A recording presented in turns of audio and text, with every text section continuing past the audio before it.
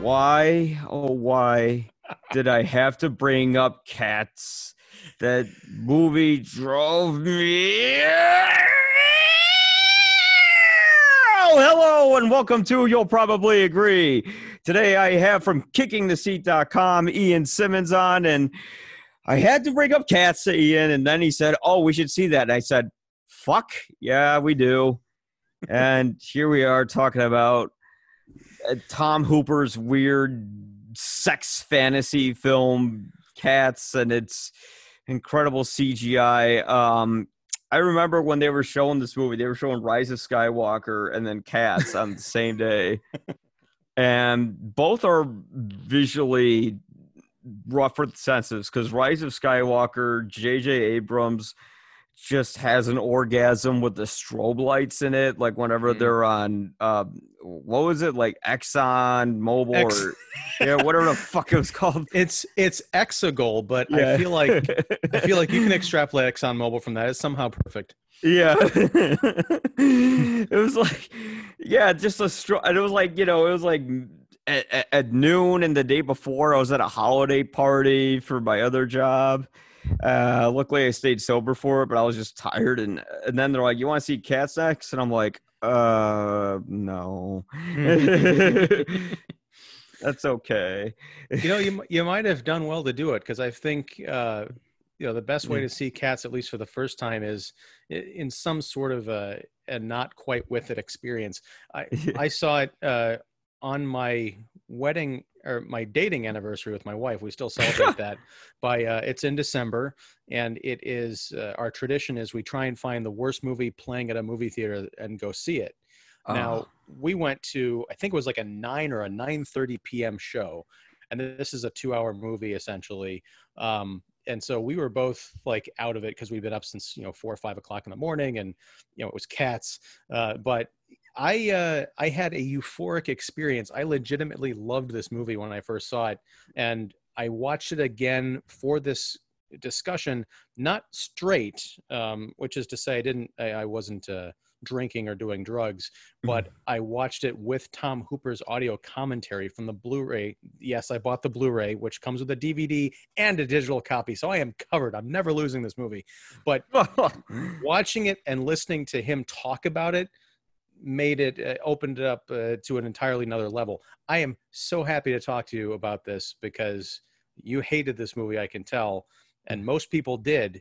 So this is going to be fun. So you're the one guy on earth who liked it? That's not true, sir.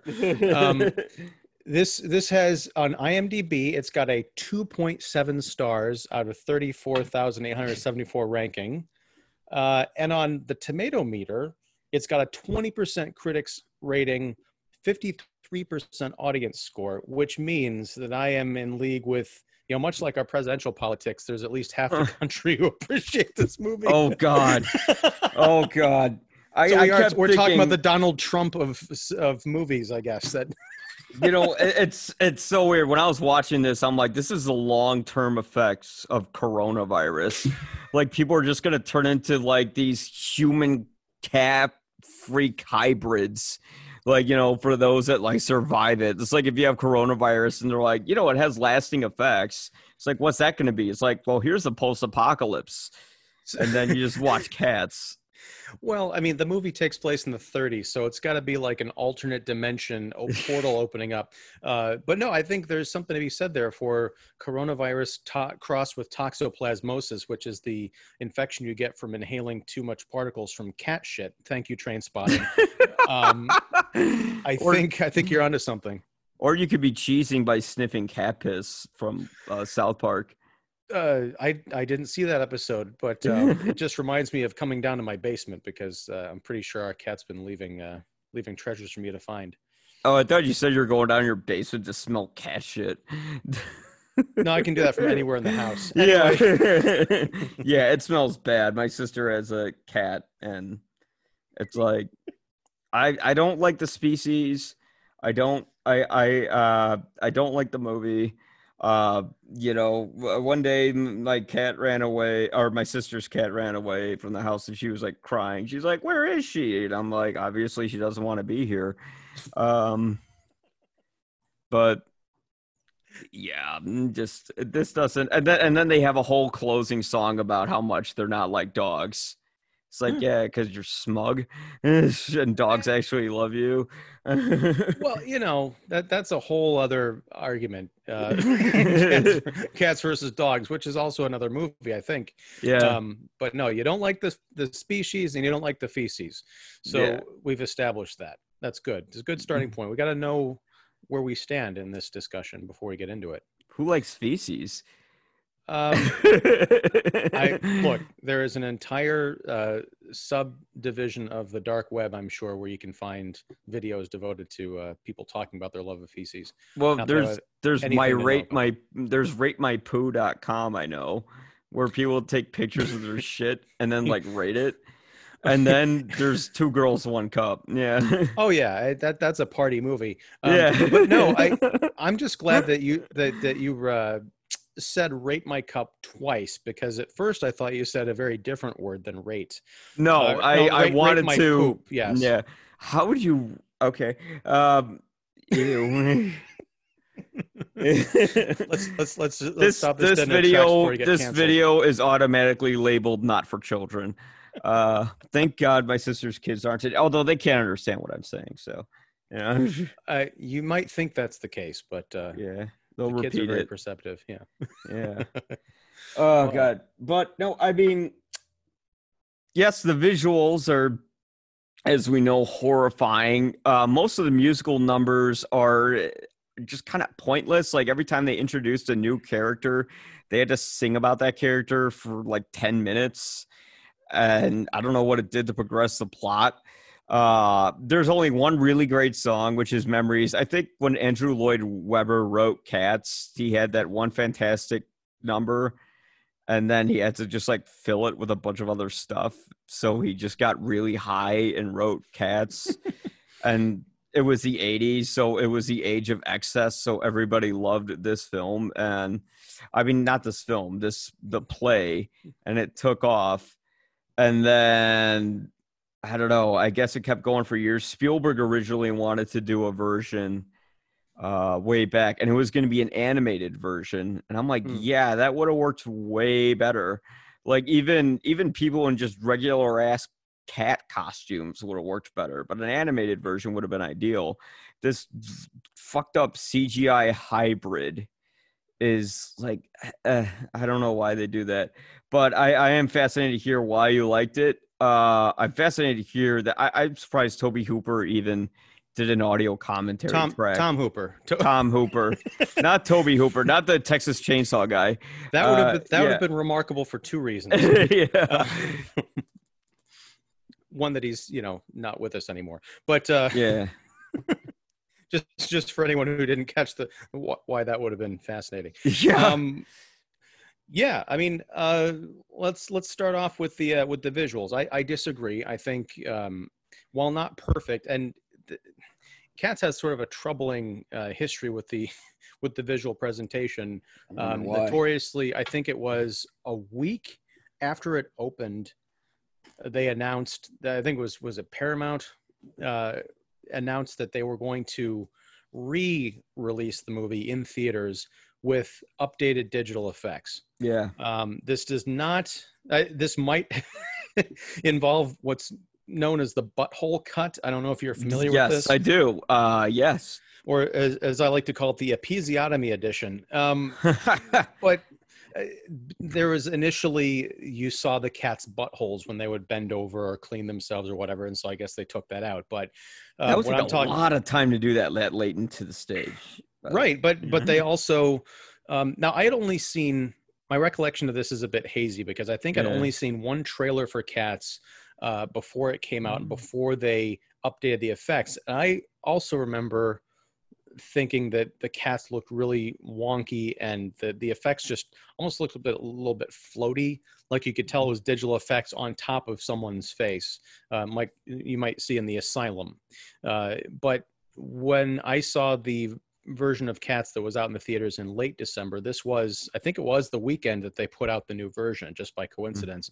And I gotta say, even though some of the effects are dodgy, but only in the way that they're dodgy in like every movie, even like the Avengers, you're going to see some shots are like, that fully CGI body is a little bit strange. It'll look better in 20 years. Well, the effects will get better in 20 years. Yeah. But as far as what they did with the grafting of the people with the cat effects, I don't have any problem with it, aside from the fact that it is aesthetically weird and kind of off-putting, but that's the aesthetic of the movie. So as far as the quality of it, I can't knock it because I think that Hooper set out what he wanted to, doing what he wanted to do.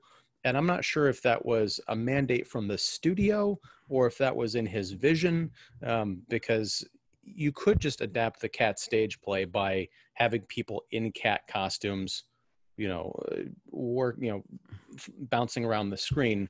I don't know if that's enough of a draw to get modern audiences who are so used to special effects and CGI, digital effects, into the seats. Now it turns out this version didn't get them into the seats either, but I can understand the studio's calculation. As far as a fully animated version, I think that'd be cool. I think a 2D animated version would have been really, neat to see, but we're not going to get that, especially not now. Mm-hmm. It's interesting to note that the effects team that worked on this also worked on at least the digital locations. I'm not sure about the animators, but Hooper mentioned that it's the same crew who did the effects for the live, the quote unquote live action Lion King and Jungle Book, working with Favreau before this. So, I mean, as far as the quality of the animation, I can't knock it. And there were a lot of like physical sets and things that they, built for the scale mixed in with kind of digital blending. So yeah, that's not a critique that, I certainly had with the movie. It was going to be 2D animated. And I do see a little bit of the point of like, that is kind of fascinating when I remember before they even showed the trailer that got an incredible amount of downvotes on YouTube. Mm-hmm. They had this behind the scenes sort of making of video of it. They didn't show any footage from the movie, but you saw the actors on set and you saw these big, elaborate, incredible looking sets, and you're like, what the hell is this? But then the trailer came out and I saw just this horrifying display of madness. And it is so bizarre that I guess the studio could say, yeah, maybe audiences would be really interested to see what that looks like. But once you kind of get over the, ew, that looks weird, people wouldn't really be appealed to seeing it. And the problem was it was so distracting. It pulled me out of the movie almost completely. I couldn't get over it. And even when I got used to the look, I just, most of the music I just don't think works today. Again, this came out in the 80s. The 80s was a celebration of excess, and this movie is all about excess. It's about a bunch of I guess the movie's about rebirth in a way, because they say the word what is it? Jelliger. I should remember it because they hammered it in Jellicle, yeah. Mm-hmm. Yeah, because they hammered it into your head because they say it, I think. Oh, here it is. Yeah, they said it 128 times throughout the film, not including the closing credits. And I guess if you become talented enough and a big enough singer, you get taken out of cat limbo and you're brought back into the world and you're given a second chance at life. And it's really sort of a Darwinism theory as who's the most talented. Maybe not quite Darwinism, but it kind of reflective of the industry of, who has the best voice, who has the best looks, this, that, and the other. Of course, we think we're gonna go with the protagonist of the film, but in the end, they went with Jennifer Hudson, who's sort of the most sympathetic figure of the movie. It's just, I don't know why and this is probably a critique on the play. As a play, I could see how it would work if it was about a cat who has the best musical number and you're doing it on a stage. But in a movie, I just didn't care. I didn't care about any of it. I didn't remember who most of the characters were. Even though they sang about some character for a multitude of minutes, like they had a one magician cat, Hmm. and they kept singing the same verse about him again and again and again and again. And oh God, I Well, wanted them to shut the hell up. What the hell was his name? Mr. Mistopheles. Yeah, if they said, "Mr. Mistopheles, do your magic one more time," I was gonna fucking slam the TV with a baseball bat. Well, I gotta stop here though. Do you like musicals? Do you watch a lot of them? I'm open-minded to them. I do like some of them. I like Sound of Music. I like West Side Story. Mhm. I like a lot of the classic musicals. But this one was not a good one. Well, I'm just your critique of talking about the parade of characters and each of them getting a song and then Yeah, kind of repeating these verses over again. That pops up in musicals. That's not unique to Cats. but And it's not so catchy. well, I mean, but that's Yeah. that's your point of view, is what I'm saying. I mean, Uh, whether or not it's catchy, I mean, this was a phenomenon for the last 40 years. Yep. So there is something to be said for its endurance, and it's known beyond memories. And there's a lot of people who like and respect Cats, as a piece of art. So I mean, again, that's sort of a subjective critique, Yeah. and which is fine, because that's what we kind of all bring to the movies. I'm just trying to encounter this on as fair and a level playing field as possible. Yeah. I didn't like the songs. That's fine. Yeah. There are other people who do, and you're not liking the songs is going to be a barrier to entry. Mm. But specific, like, the songs all serve the purpose, and I think based on what your assessment of why the songs were in the movie, you may have missed the point of the film, and that's not a knock on you.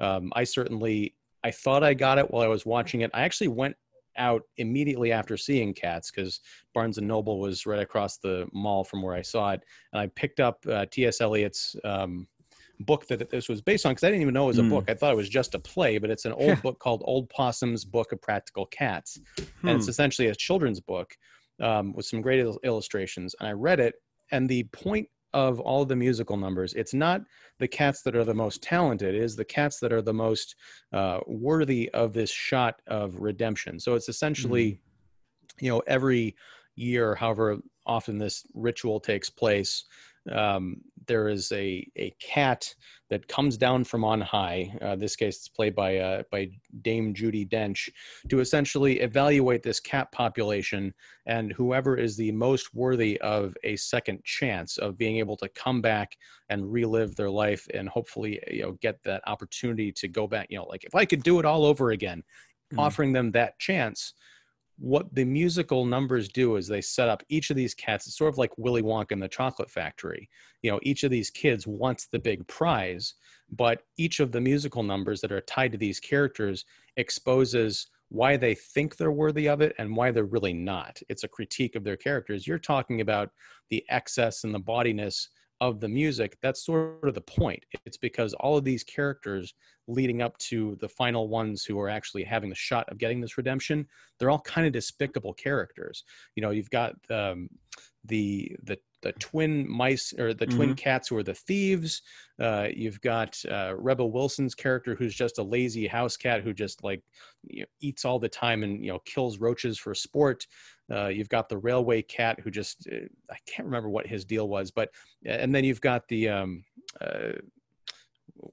McCavity, played by Idris Elba, who, Mm. sidebar, that is the one bit of CG that I thought was really disturbing. When he's completely naked, there's just something about there's something about the fact that he just looked like he was in a tight-fitting lycra suit that they just put a thin layer of cat fur on. Like, there was nothing feline about him below the neck, and that was kind of disturbing. But McCavity is the one who's he represents sort of the devil, and he's the real magic in the film. He's trying to kidnap the competition to take them out of the way, so that he would be the only one who is going to be left. So well, you might as well take me and I'll get this opportunity. So there's a lot of going on in this story, and a lot of it is woven into the lyrics of the songs. So while I understand the critique, I just don't accept it. When you've got this character comes on screen and they're singing about him for 10 minutes and they move on to someone else. That doesn't make any sense to me. If you listen to the music, if you watch what's going on with the characters and what happens to a lot of these characters after the songs, which is they sort of, much like, again, Willy Wonka, they get kind of whisked away or kidnapped because they fall to their own greed, then, there's a lot of substance to this story. That would have been all well and good if I could understand it. Like, I was listening to the lyrics, I was watching the songs, that I didn't get it. And with your advantage is you listen to the audio commentary by the director, you read no, the book. I got this while I was watching it the first time. You're smarter than I am. So the book, when I read it later, it made it a little bit easier because I was the lyrics to the songs are essentially, a lot of them are taken directly from the T.S. Eliot book. I think there's a lot of the addition of music and some, probably bridging moments that Andrew Lloyd Webber added to make it a musical, but a lot of it's in the source material. So being able to go back and read it after, again, being very tired and watching this 2-hour movie, I was like, oh, this makes a bit more sense. I got it on the first time, but I really got on the second time reading the book and then listening to Hooper talk about it. Not so much that he explained what was going on thematically. A lot of what it was talking about the history and what it took to get this thing made. And this is one of the things that I stood up for when I made my video back in December called In Defense of Cats, which I think has a whopping 9 views. So, explains how interested people are in watching someone defend cats. This isn't a movie that was a cash grab. I could tell from watching it that the people who put it together, even if they didn't hit the mark as far as the popular audience was concerned, these people really cared about it. And listening to Hooper talk about the film, he grew up, with cats. It was one of his dreams to always kind of make, do his own version of the production.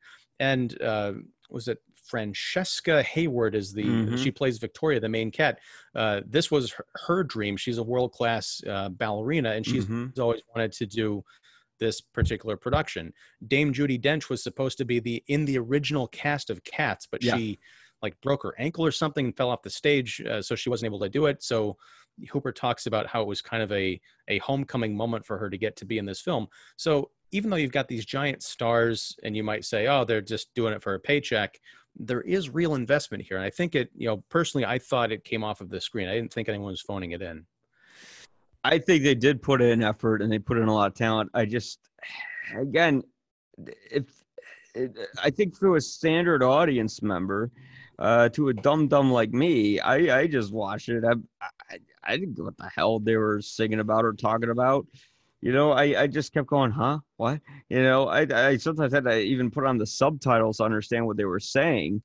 And to an extent, if I don't know what's going on with the characters, and it's sort of like the same defense I hear with like the new Star Wars movie. Well, you got to see this cartoon show to understand why. Like, well, if I got to do all that, then why am I seeing the movie? I agree. I agree with that. And there's certain with the Marvel films, that's certainly true. Not that you need to see Agents of S.H.I.E.L.D. or read the comics, but you certainly have to have seen the previous 15 movies to understand what's going on. Except they actually had an audience when they did it. Yeah. And that's true. With Cats, let me just ask you this hypothetical question. Yeah. Same movie, take Tom Hooper's name off of it. Yeah. Put David Lynch's name on it.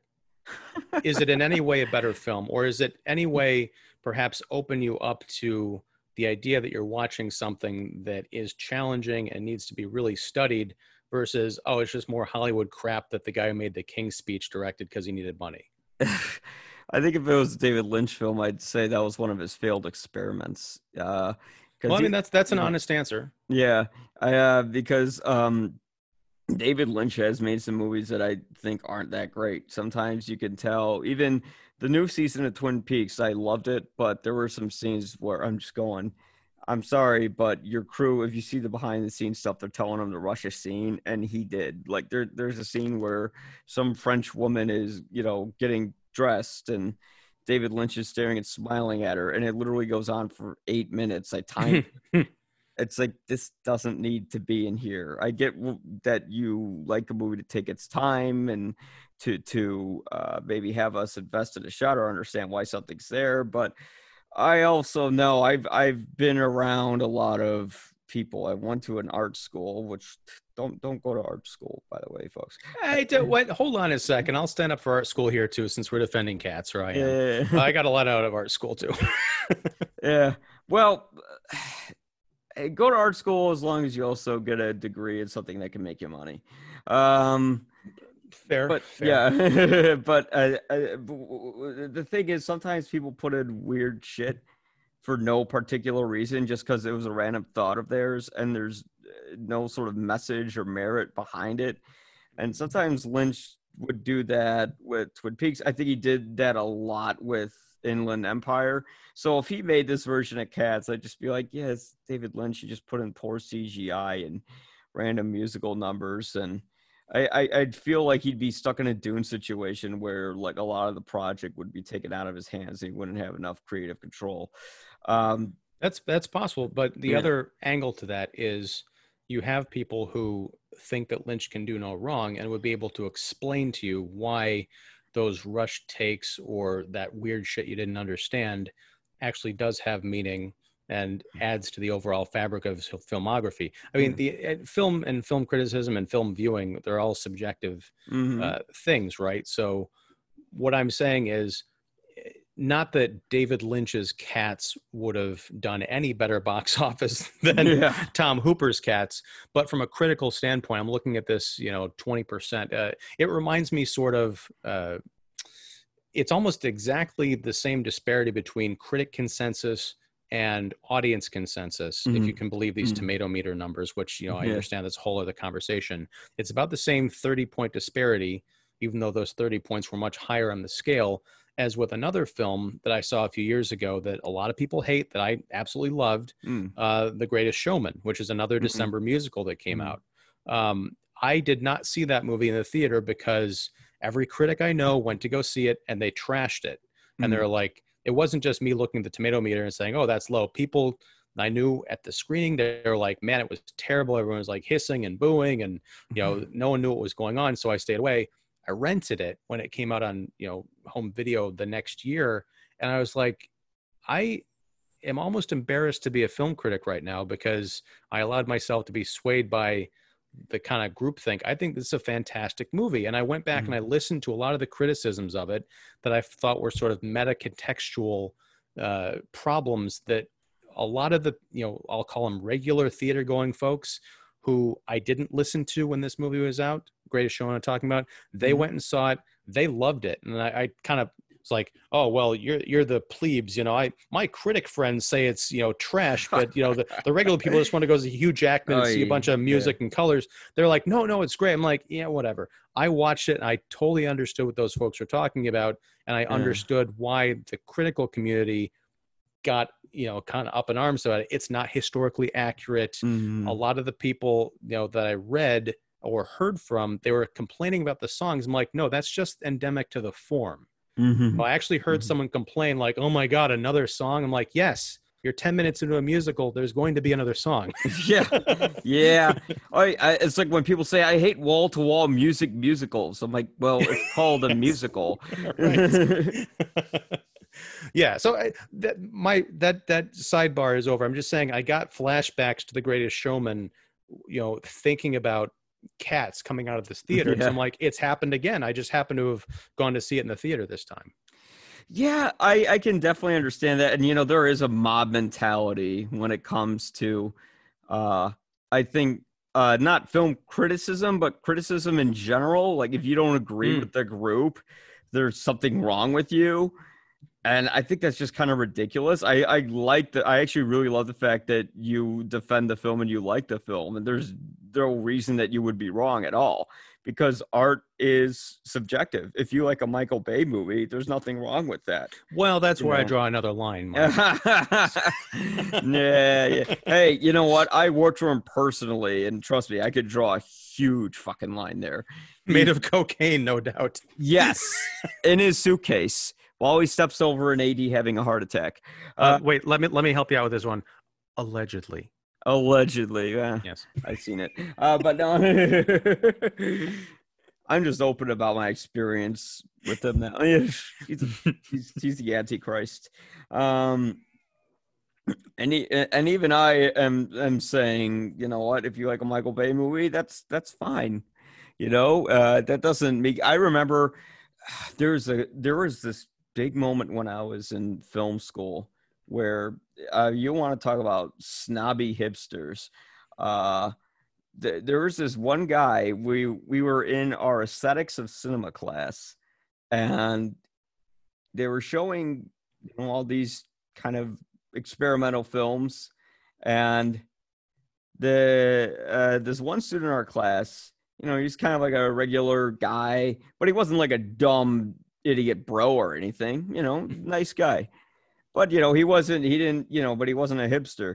So, and I know I don't mean to label people, but yeah, whatever, fuck it. Shorthand, it's fine. Yeah. It's, in comedy, you like to generalize things. Right. So he said, I just don't like a lot of these movies. I'm not really into experimental film. And, my opinion counts just like everyone else's. And someone in the class mumbled right behind him where you could hear him, no, it doesn't. And then her friends around her laughed. It's like, wow, fuck you, bitch. Yeah. You shouldn't. I'm sorry. I shouldn't use that. Whatever.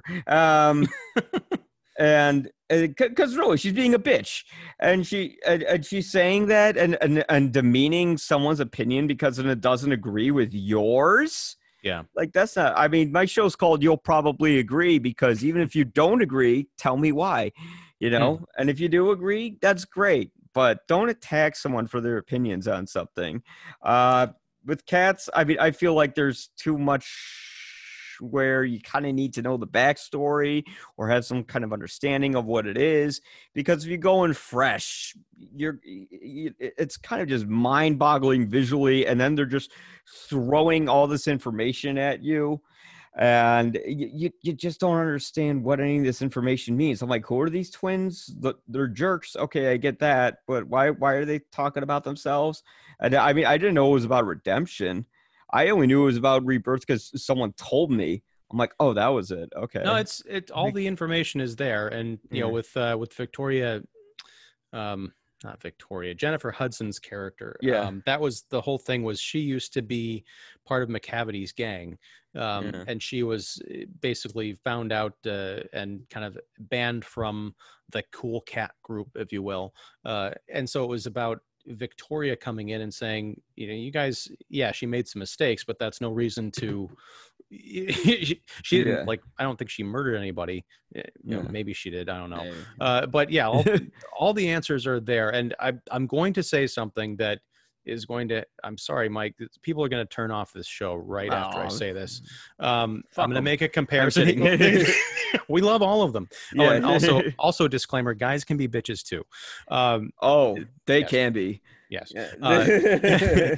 But I will say, yeah.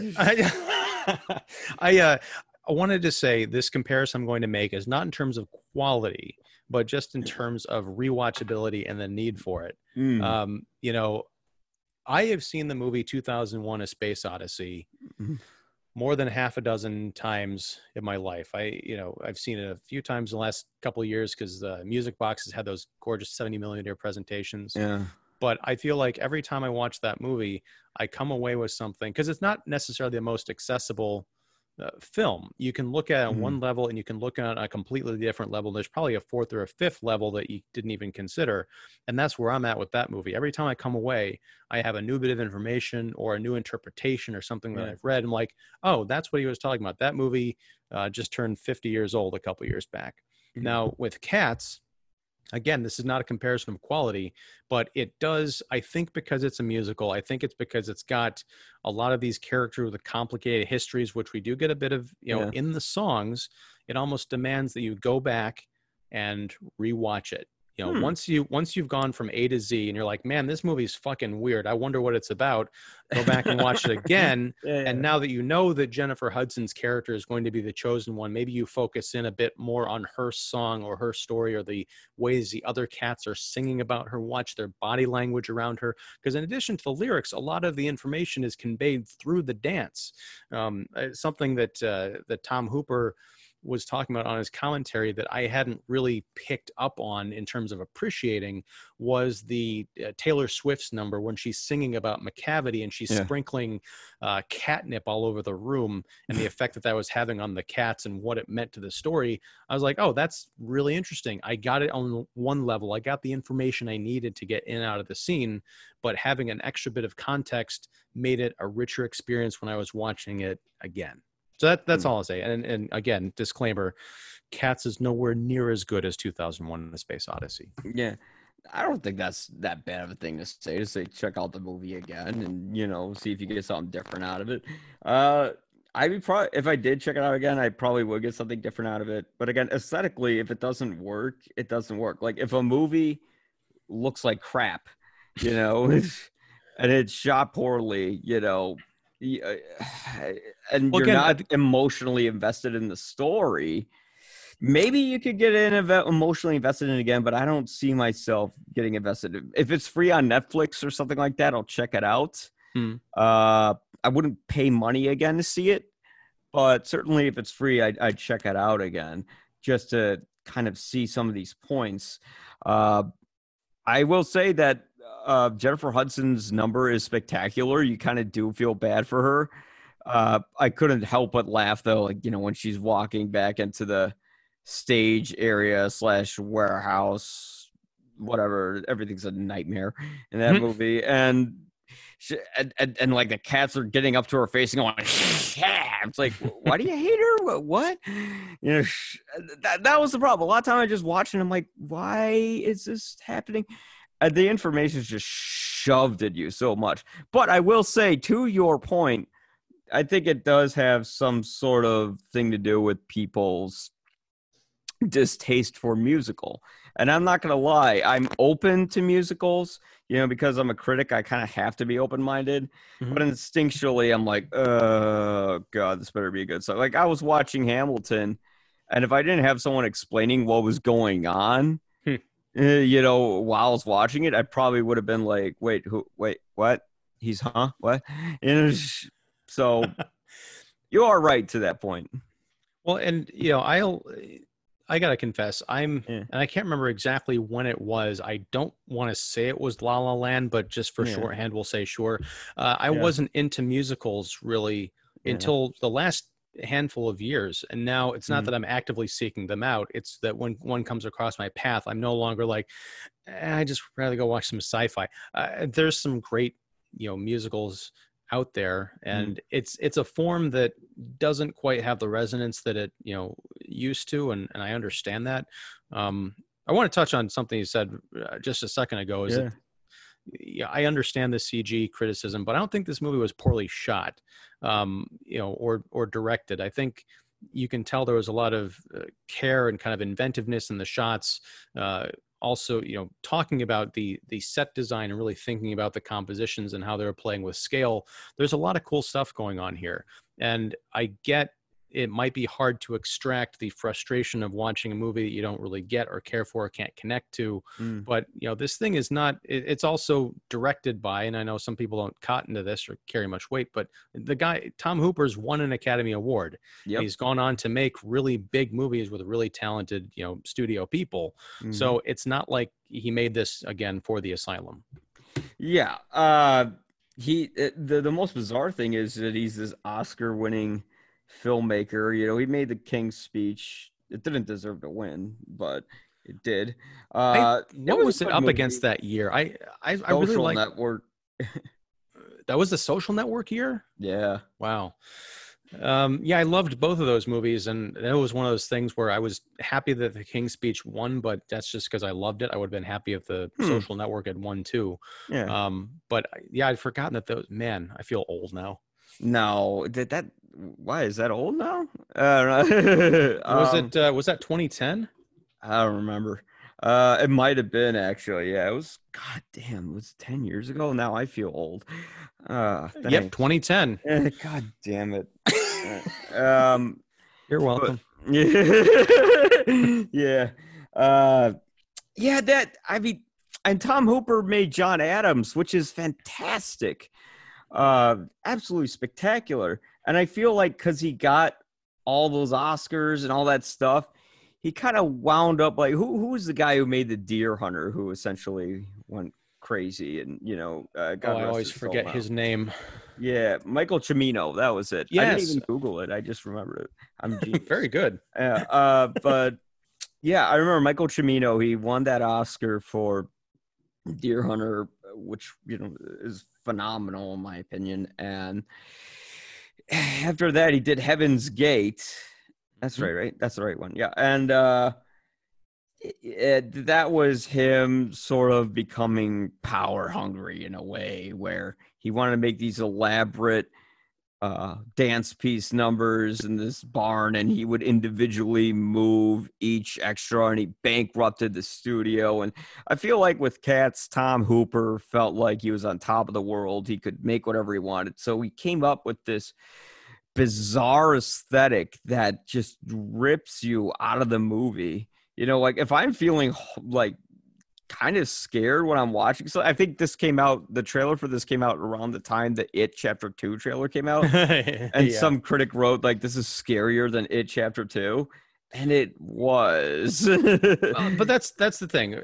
We're talking about two different things here. One is the initial trailer, which again, I have a vague memory of, and I remember it did look bad, but I feel like it was also the victim of internet pylon. Oh yeah. Because it wasn't, terrifying, or that's like, this is the scariest thing I've seen all year, that kind of a thing. It's easy to put that out there and have people glom onto it, and it also kind of taints the water. You can't go into it and just say, I think it looks all right, or I don't think it looks that bad. I think when the retouched up version hit theater, which is I think the version that I saw, I was expecting the worst. Again, we went to this thing expecting to be bowled over with laughter and just like pointing and screaming at the screen. It wasn't. I was like, I got into it. I understood what they were doing. And honestly, it wasn't any more, it was bizarre, but it didn't look any more unnatural than, say, the Na'vi in Avatar, where you've got these kind of giant cat people walking around with somewhat human faces, but they have these kind of feline features and they're all 9 feet tall. It's something that looks alien, and as imperfect as it is, I'm like, at least it doesn't look like every other CGI creature in the last decade of movies, where they get a couple of different body types or for their alien creatures and just slap an eyeball in a different place. It's funny when that trailer came out, I didn't read the responses at the time, so I kind of had the same response as everyone, like, what the fuck is that? But you are right in terms of the mob mentality, where as we were saying again, if you don't agree with everyone, then they think there's something wrong with you. But just with me, if I'm being turned off by the overall visuals of the picture, and I'm not invested like in the singing numbers, like if you think of The Sound of Music, that movie's kind of ridiculous because these people are being hunted by Nazis, yet they're singing and dancing. If you think about West Side Story, these are supposed to be tough street gang guys, and they're going around dancing around like a bunch of bitches. No, I didn't. You brought it back full circle. We have equality now. I love it. Yeah. But you still like the songs, so you go with it, and you go with the story, and you listen to what they're saying. For me personally, I'm not saying objectively for the movie, but for me personally, I just didn't like the songs. Yeah. Except for Memories. Everything else, I'm just like, shut up. Okay, you're a magician. Do your fucking magic trick and bring in Judi Dench, who has gotten old and can't sing anymore on the screen. Yeah, I understand. Yeah. But you'll probably agree. But no, I think, but I do love the fact that you like and defend this movie, and you should, and more power to you for that, because you know what? I don't want to be one of those guys who's like, but it looks weird. Ugh. Like, yeah, we know. Everyone said that. Try to listen to the other side, folks. Yeah. And I appreciate you giving me this opportunity and this fair hearing. It's not an easy position to be in. Yeah, it's film criticism, not film debate. I think the term criticism gets, kind of construed where people think, oh, you're a critic. You're going to find something you hate with a picture and slam it. Like, no, usually I look over stuff. If I wanted to slam a movie for film criticism, I'd hate The Dark Knight Rises because it is a plot hole earthquake. But I still like it. I think that was the original working title. Yeah. It's just talking about film criticism for a minute. Yeah. What a weird profession this is. I'll call it a profession, even though there's no money involved for a lot of us. And no theaters. That's true. Thank God for streaming, though. I don't know what we would have done if this had hit 10 or 20 years ago. Oh, God. But no, I will say that I've been doing this for about 10 years. Yeah. Or 11 almost. And one of the things I have had to combat in my quote unquote journey is that impulse to just hate on things and trash things. And, not necessarily the mob think, but I'm guilty, especially in some of my earlier writing, of just latching onto something and not letting it go without giving it more of an objective or at least a well-meaning viewing. So yeah, it's tough. It's something that we combat all the time, or at least we should be, if we're trying to be honest with ourselves. And also, I'd say more importantly, the people who look to us for our opinions. I did, and I think we do the same thing with movies that we like as well. Like, if everyone likes it, you have to like it too. I remember with Marriage Story, I gave it 4 stars, although I use Guinnesses now because I'm creative, to rate the movie.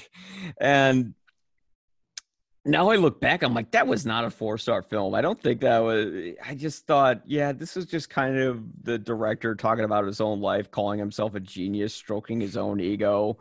And like, outside of that one scene, it was just kind of like every critic was like, if you don't like it, then you don't like film. And I don't know if you've ever had a critic or a filmmaker or anyone in the arts tell you that exact quote, but I've had people say that. I remember going back to film school, I didn't like No Country for Old Men. I still don't like it. Oh, yeah.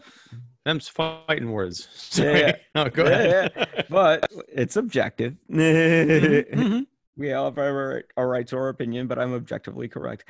No, I'm just kidding. Wow. I'm kidding. But the point is, everybody acts like that, Yeah, yeah, and I get that. And a couple of things, picking up on what you had said, giving it 4 stars, after you've seen it, that's perfectly legit, because you might have actually, it could be that you felt like you were succumbing to some kind of pressure, or it could just be that at the time you watch and you're like, this is a 4-star movie. But then with distance, several months later, you can be like, that wasn't a 4-star movie. I was caught up in the impact of the film, or maybe just influenced in a positive way by all the good vibes that other people were giving it.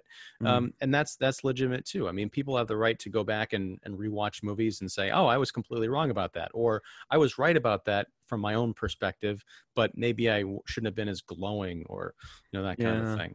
The group think is something that we gotta fight against. Yeah. I just remember, even after I saw it, I gave it 4 stars because I didn't love it, but I couldn't find something I didn't like about it because I didn't know what it was at the time. And I'm like, oh yeah, the director likes the smell of his own farts. And that's what I realized after I saw it. Well, here's the question. Is that metacontextual, or is that something that you got from the movie? I think I kind of got it from the movie, where it just felt kind of smug, but I couldn't understand why. Well, I'd have to watch Marriage Story, like give it a sit down again to see if I'm picking up on it. Noah Baumbach is a director that I love. Yeah. He does kind of make not the same movie over and over, but movies with similar themes. And he does seem to be at the center of it, which on the one hand you could call smug. On the other, you Yeah. can look at filmmaking and storytelling in general. And what does everybody say about filmmaking? Yeah. You write what you know, you make Mm. what you know. You come at it from a perspective that you know so well that you can relate it to people who can also say, oh yeah, I've been there. I've been that guy, or that's an aspect of my personality that I Yeah. recognize.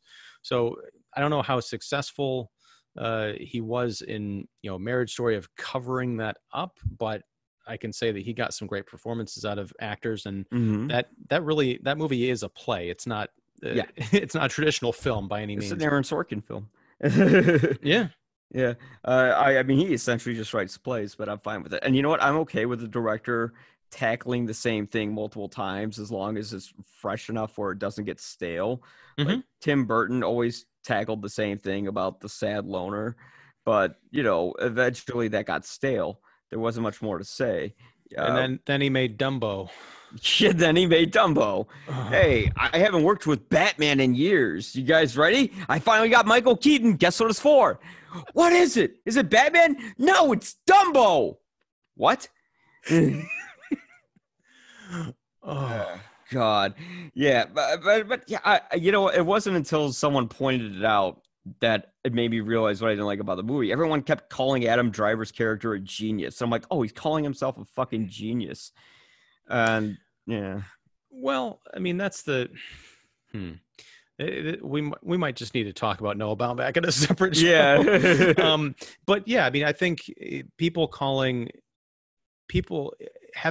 writing a character that's Yeah. loosely based on yourself being in a movie and having other people constantly refer to him as a genius could be a sign of narcissism. It could also be the way that Noah Baumbach experiences being Noah Baumbach in the real world, because he does have a following. He does Mhm. have a lot of accolades, and I think he or other people got nominated for that film.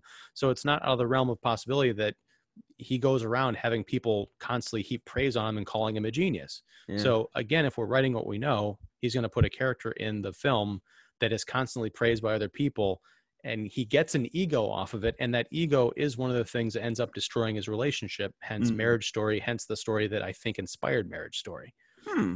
I like it. I like that. Yeah, because the thing is, I also probably didn't like the quote unquote smugness of it because of film school. This is like therapy now. Because when I said I didn't like No Country for Old Men to a fellow film student, like a complete dick, he just went, well, it's just because you don't like slower moving films. Like, oh, so now Oh. you can just judge everything that I view through a very limited lens. Okay, fine.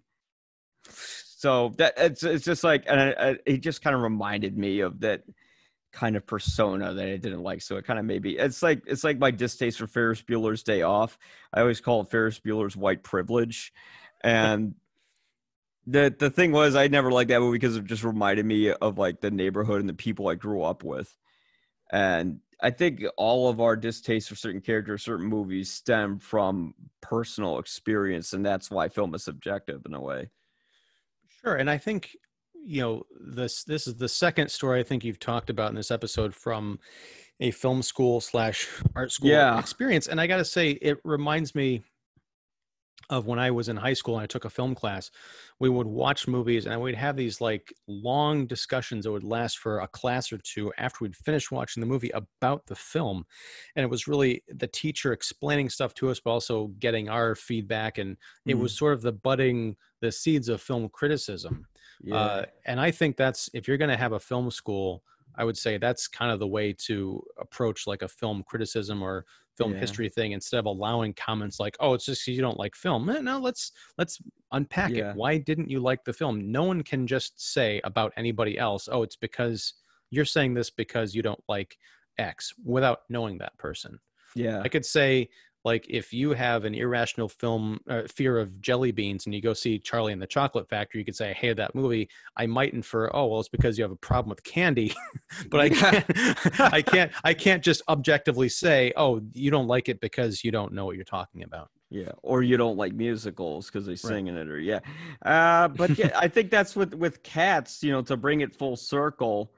someone could say, oh, it's because, you know, you don't like cats because you don't like cats, or you don't like musicals, or, oh, you like the movie because you want to be contrarian or something like that. Mm-hmm. And that's what a lot of people do. Like, a lot of people joke that YouTube could be the contrarian Olympics, you know, where if you watch something and you hate it and everyone else loves it, people are going to love your video. And I've noticed stuff like that sometimes. It's sometimes that's true. I mean, I'll point to the fact that I think I have 9 views on my Pro Cats video. But I'll also say that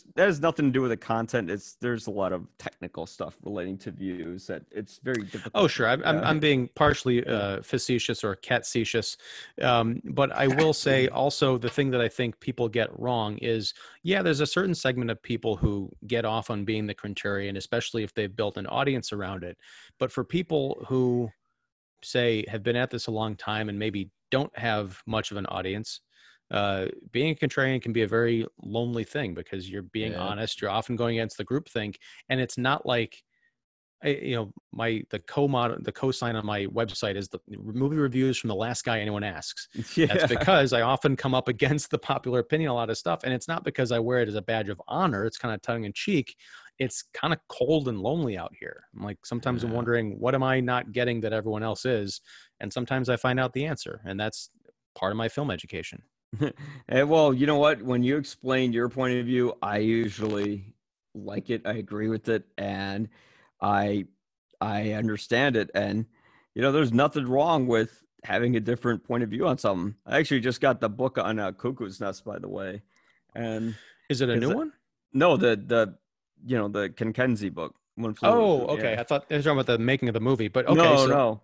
I don't think it would work for screen if you did it just like the book. But you know, I like the fact that you didn't like it and you had a legitimate reason for it. So, people, if you don't like, well, you know what? It doesn't matter, because whenever I have a review, and I wrote this whole article about why I liked The Last of Us Part 2, which is getting lambasted by fans on the internet. And I actually very respectfully said, hey, I agreed with everybody when I read the leaks for that game and what happened in the plot, which was, it was advantageous to say the least when people found out what happened in the plot early on before the game came out.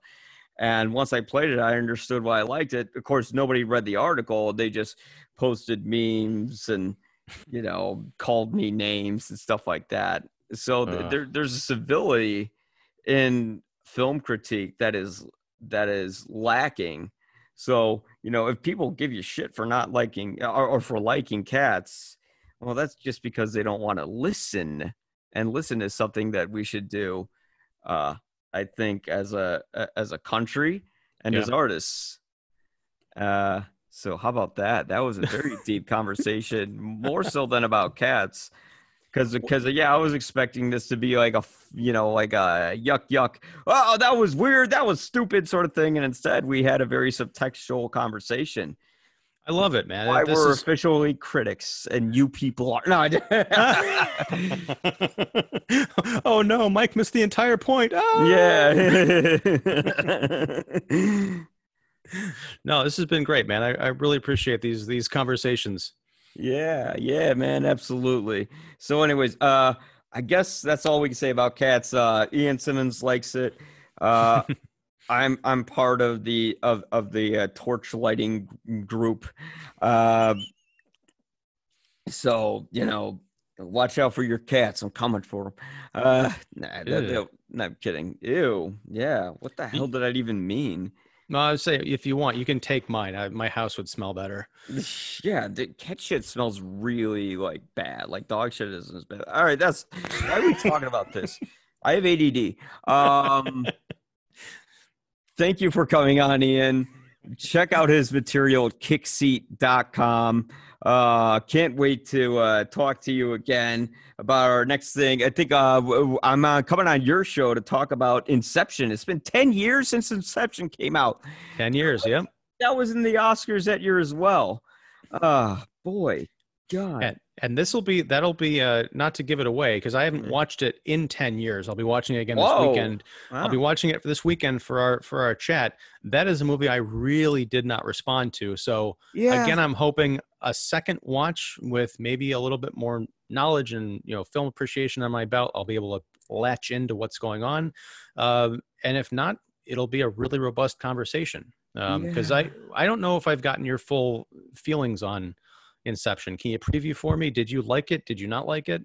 Exposition. No, sorry. Your high level thoughts on it, like your point of view. It's okay. Okay. Yeah, that's about it. All right. I thought it was one of Nolan's weaker films. Oh, interesting. Too many Okay. scenes of people explaining what was happening instead of just letting me be absorbed in the concept. This will be interesting because most of the people I know who talk about Inception talk about it, very glowingly and with this kind of a reverence. So to find that you're a bit more on the even keel, it'll be cool to find out where we kind of come to on this one. Yeah, it's one of those movies where everyone had a strong opinion. I'm just like, eh. That was it. Yeah. I feel like Tenet, well, if it wasn't coming out now officially a year from now. Yeah. Oh, well, we did have that conversation. Yeah. And I was right above everyone. I said theaters aren't going to open for like a year and a half from now. And people were like, it'll probably come back August, September.